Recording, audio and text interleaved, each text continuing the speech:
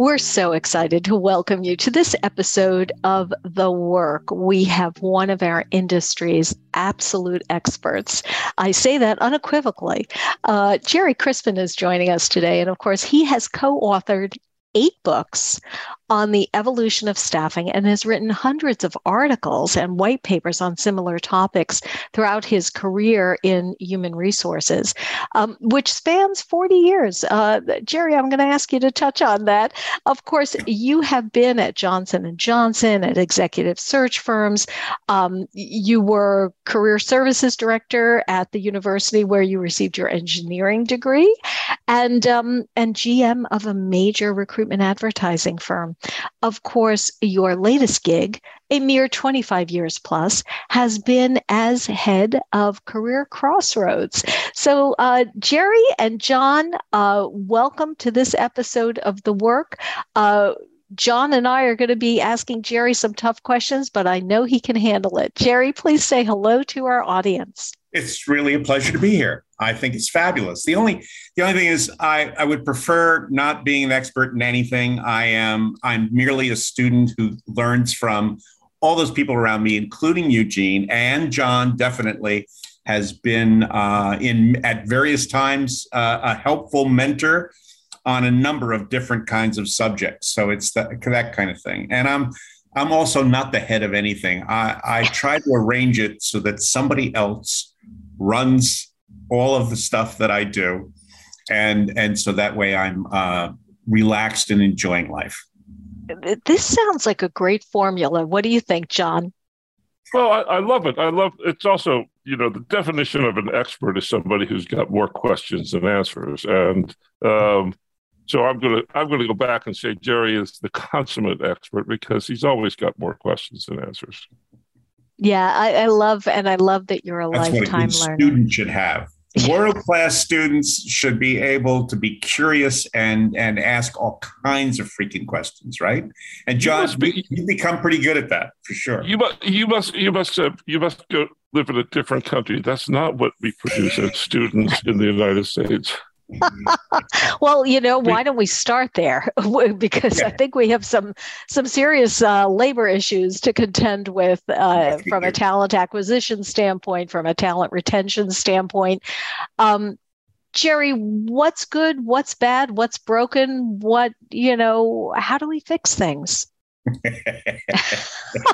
We have, let's see, about 28 minutes left. Take us through. I think the one thing I could say is that in the course of actually 50 years, it's on a resume should never say more than 40. Actually, probably not say no more than 10. But in my time, people have basically just keep coming full circle. I mean, people thought that boomers were going to be lazy and useless. And as they came into the workforce, because they were all freaking hippies and strange and all that kind of stuff. So, and John remembers that because he was. But the reality is, we keep being concerned about an awful lot of things. We should be a lot more patient on. I think things change slowly. I think it's more complex now. We have more tools. We have more technologies. People are into so many different things. We're very fragmented. And I do think we need to sit back a little bit, get a little clearer. And one trend that I do see that I enjoy, I think should be supported, is an increasing emphasis on coaching and mentoring, both internal to employers as well as, for early career.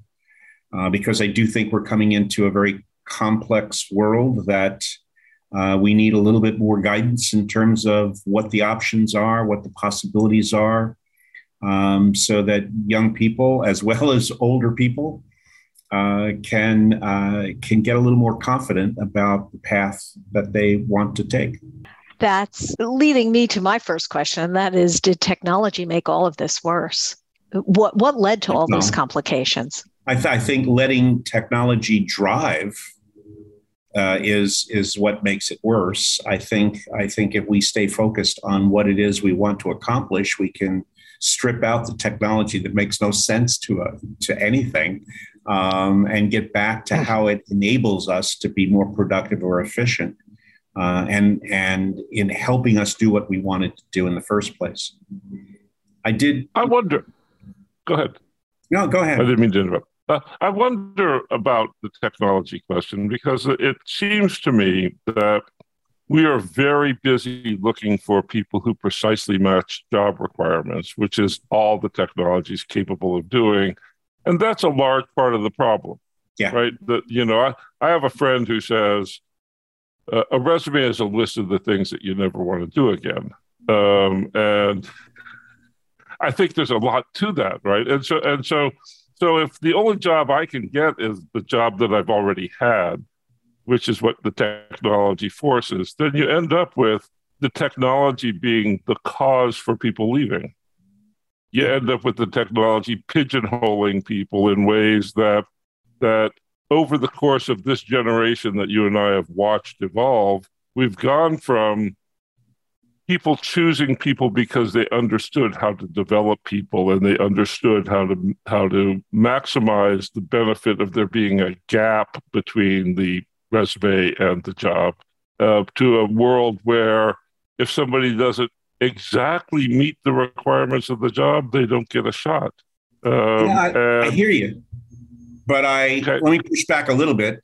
The fact is that's technology that's driving the result, rather than us sitting back and saying, what is it we want from technology? So, for example, if on average we still have more women than men taking time off from work in order to participate in raising kids, we've known for many, many years, decades, that when those women decide that they want to come back into the workforce, they've always struggled with trying to figure out how all those really cool things they did while they weren't in the, quote, traditional workforce actually helped them become better at business, better at doing things, handling or juggling 10 million different things that they had to do, and all of those kinds of things. But they weren't asked the right questions because, again, the technology was limited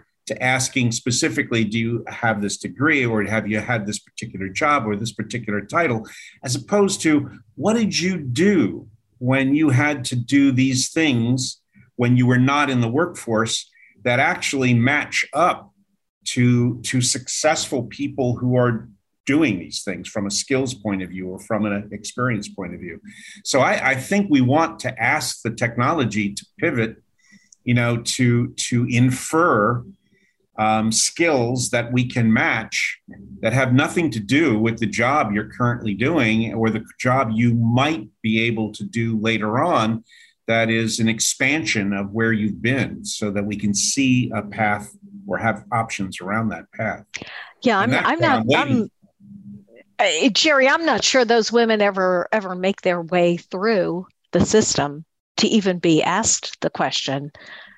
How did you develop these? Yeah, we got opportunity in front of us. We don't have to limit technology to being able to match exactly. We should be using technology to make those kinds of inferences. And I do think that technology could be developed to do that if somebody figured it out, And I see pieces of it. So I do see pieces of it. I just saw a demo recently and that focused in on asking at the early career stage a lot of really interesting questions of folks who have never really had jobs, maybe had a little bit of an internship, and then figuring out, without ever asking them about degree, for example, getting to a point where they're matching more effectively, I think, without the quote degree or major, the ability of that individual to conceivably succeed in an early career job in a given company. So I'm seeing some efforts to do a better job to meet the needs that employers are now saying that they want to be able to hire people from a broader pool of folks who don't have a specific degree or even a degree from a specific college, so that they're a little bit more capable of drawing on a successful pool, expanded pool of successful candidates. So you're saying the candidates are there. You're saying the candidates are there. We're just not doing a good job we're not doing a good job connecting with them. We're not doing as good a job as we should. And we would have a more expansive group of folks. And I will tell you that John's been arguing this point for as long as I've known him, by the way. So it's not like we don't know this. The issue is, when will somebody decide that they can do this well, and somebody would then write a check and make decisions based on that. If somebody invented this 20 years ago, they would have gone bankrupt very quickly, because everybody would prefer to say, okay, well, if you don't have this degree, you can't get this job. And now there's more people who are willing to spend a little money to try to, do it a little differently. And tomorrow, hopefully, many more. So I think it's worth digging a little bit here. The demographics are there's not a shortage of people with credentials for jobs, right? There's a surplus of people with college degrees, and there's a shortage of people at the level of job that immigrants used to fill before we stopped letting immigrants into the country. And so this idea that you can find alternatives to credentialed people is interesting, but they're starting to pay $50,000 and $60,000 to hand out hamburgers at drive-thrus. It's $25 an hour in my town, and they can't get people to take the job. Right. And the problem is there, and what it takes to solve that problem is starting to look at people who we didn't think were employable at all. The folks who are in the non-participating part of the adult workforce, who are not neurotypical, or they're disabled in some other way, or they're separated from the work by social class. Or previously incarcerated. I mean, incarcerated. And I don't see anybody really trying to make sense out of that fundamental problem. And it seems to me that the economy is built on those poor, low-paid jobs that there isn't anybody to take. And the people who are available, the excess college degreed people, aren't interested in taking those jobs. Right.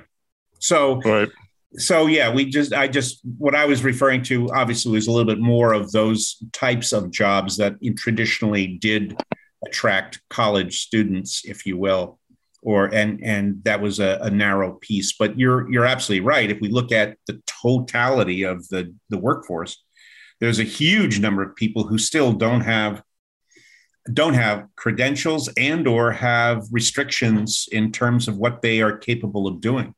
And so while I think that problem is again going to take a long time to solve, the fact of the matter is we see an increasing number of different classes of worker. The whole contingent issue is different classes of worker who can potentially enjoy some kind of work, but may have restrictions that prevent them from doing it 40 hours a week or in a given place, or they need more accommodations or any number of things. And there are plenty of examples of efforts to do that. It's just that when you add up all the numbers of people hired that way, it's still a relatively small number compared to the pool that might be there. So we keep on piloting stuff without really finding, from a societal point of view, from a governmental point of view, a willingness to provide incentives in our society. Just like we're failing, we've been failing for 30 years to write a decent immigration policy that would allow workers to come to the United States to work in the United States. We fail miserably at that. So that way we just encourage people to come here illegally, because there's so many people who are willing to hire them because the people here don't want the job. Well, the demand is there. Yeah, absolutely. It's there. Absolutely. What are your thoughts on I'll call them hurdles, although that's not technically correct, the filtering tactics that are in place in the hiring workflow? And some of those would be like assessments. And, we saw the news today that ISIM's just acquired Skill Survey. I mean, what are your thoughts on that? Is that making it better? Is it making it harder? Who is that actually serving? Well, I'm a little radical on this issue. I think that the United States is further behind using assessments than almost any other developed country, in part because we're so risk averse that we tend to do most of our hiring by gut feel of a hiring manager and no notes listed anywhere.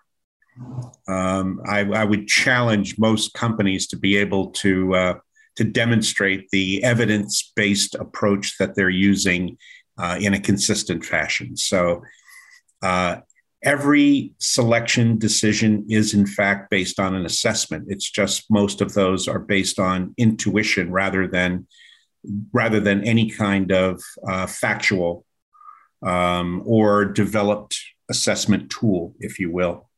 And obviously there's plenty of problems with the assessment tools themselves. But if we were transparent about the strengths and weaknesses of that assessment tool, and if we were willing to take data, not only of those people we hire with the assessment, but those people who we hire where we didn't have access to that assessment, and later on be able to look at the degree to which those individuals performed, and we had sufficient population, if you will, of the people that we hire and don't hire that had variations. So, variations in age, gender, race, ethnicity.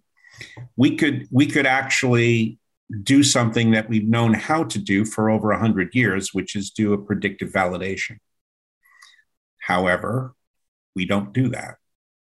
We have almost no companies in the United States that do any predictive validation because it takes 4 or 5 years to accomplish that. The companies that do that can demonstrate not only that they are hiring folks who are diverse, but they're hiring folks that they can in a valid way predict their success or failure. So there's that piece of it. But I would, because I'm a little bit more radical, I believe that it takes 2 decisions in order for a successful hire. And the one decision is the employer, and the employer decides whether they can do it.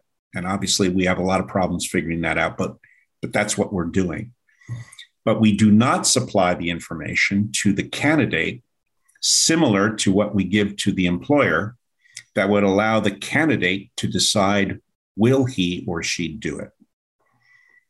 And the one example I would give, and I'll shut up, is I am required as a candidate to tell you every relationship I've ever had with an employer and what happened to it and why, and demonstrate to you that I performed while I had the relationship and that I just didn't leave the relationship because I was pissed off. On the other hand, no hiring manager is required to tell me, the candidate, how many people like me have you hired in the last 5 or 6 years and where are they now? which I would like to know because that gives me some indication of how good you are at developing me, if that's something I want, or leaving me alone to do things and perform on my own, if that's what I want. And we don't seem to be willing to share that kind of data. So that's just one area that I think we restrict access to information that could be used to improve decision making. And it's going to be an area that I think increasingly, from a transparency point of view, candidates will be demanding. Awesome. I think they will too. I think that what you've just shared is extremely powerful, and we do put the candidate through their paces, and there is no reciprocity other than pretty employer branding, all of the great stock photography. You're going to come here and have a lot of fun. But where the rubber meets the road is that hiring manager, and employees are going to be demanding more and more career opportunity. What are you going to do for me? I mean, there's been recent research published by McKinsey, I believe, that states that's top of the list. I mean, obviously, pay is a big part of the relationship, but so is opportunity. I think that's a series powerful. Of them. You get rid of the pay issue or the pay inequity by putting that out front and saying, here's what it is, and here's what we're doing to make sure that we maintain to some degree the equity that we can between gender, et cetera, et cetera, et cetera. But I have to believe that we are just missing extraordinary opportunities to be more transparent in how we engage those folks. And I think candidates are going to find data anyway, right? In a variety of different ways, and it may be appropriate for their decision, but it's certainly not coming from the employer. So it's exactly independent. Well, and it's the Yelp syndrome. I mean, people jump online when they want to kind of, vent their spleen about something that they weren't happy about in their life. And that's exactly the kind of information that you can find about an employer, but not, that isn't scientific. Gene, I'm, in a sense, I'm privileged. I got, I had lots of people, family, friends, and peers who told me always about how I could improve my ability to get ahead, to get the next job, to ask this question, to, how do I handle myself within the job with people who are different than me, older than me, whatever. You were being coached. You were being coached and mentored. Right? Yeah, absolutely. We don't have that. I was I gave not a talk. I did facilitated a panel a couple of years ago at ERE that was just students who had graduated 1 year and were working for a company. And I had asked the companies that I knew to give me the best student, the highest performing, highest potential person that they had for that panel. And at first they said, no, are you kidding me? You're going to go put this kid on a panel in front of 600 recruiters? Why would I possibly do that? You'd steal the shit out of this. So I said, no, come on, think about this. It's a way to, show that your brand is working. And obviously, if somebody can steal this kid away, you got other problems. And so they did. So I had 5 kids. And there were several questions I asked, but 2 were critical. And the first question I asked was, why do you think that the decision you made to come to this company was a good one? And each one of them, in their own way, basically said, you've given me a mentor. And I said, what do you mean by that? He said, well, there is somebody that I can rely on because I didn't have a lot of experience inside companies before that actually helped me better understand how I can operate. I mean, I know engineering, but I don't know how to speak to the people that I have to share my information with. And that has helped me, project, if you will, what I can do and do what I do so much better. And I feel good about that. And that makes me feel like I made the right decision. And so I go, well, that's so cool.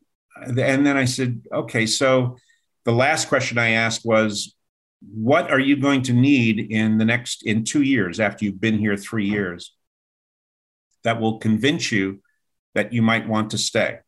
And every one of them said, I want a coach. Aw. And I said, what's the difference between a coach and a mentor? I said, the mentor helps me be successful where I am. The coach helps me think about what I want to do long term. Yeah, setting reach goals. Yeah.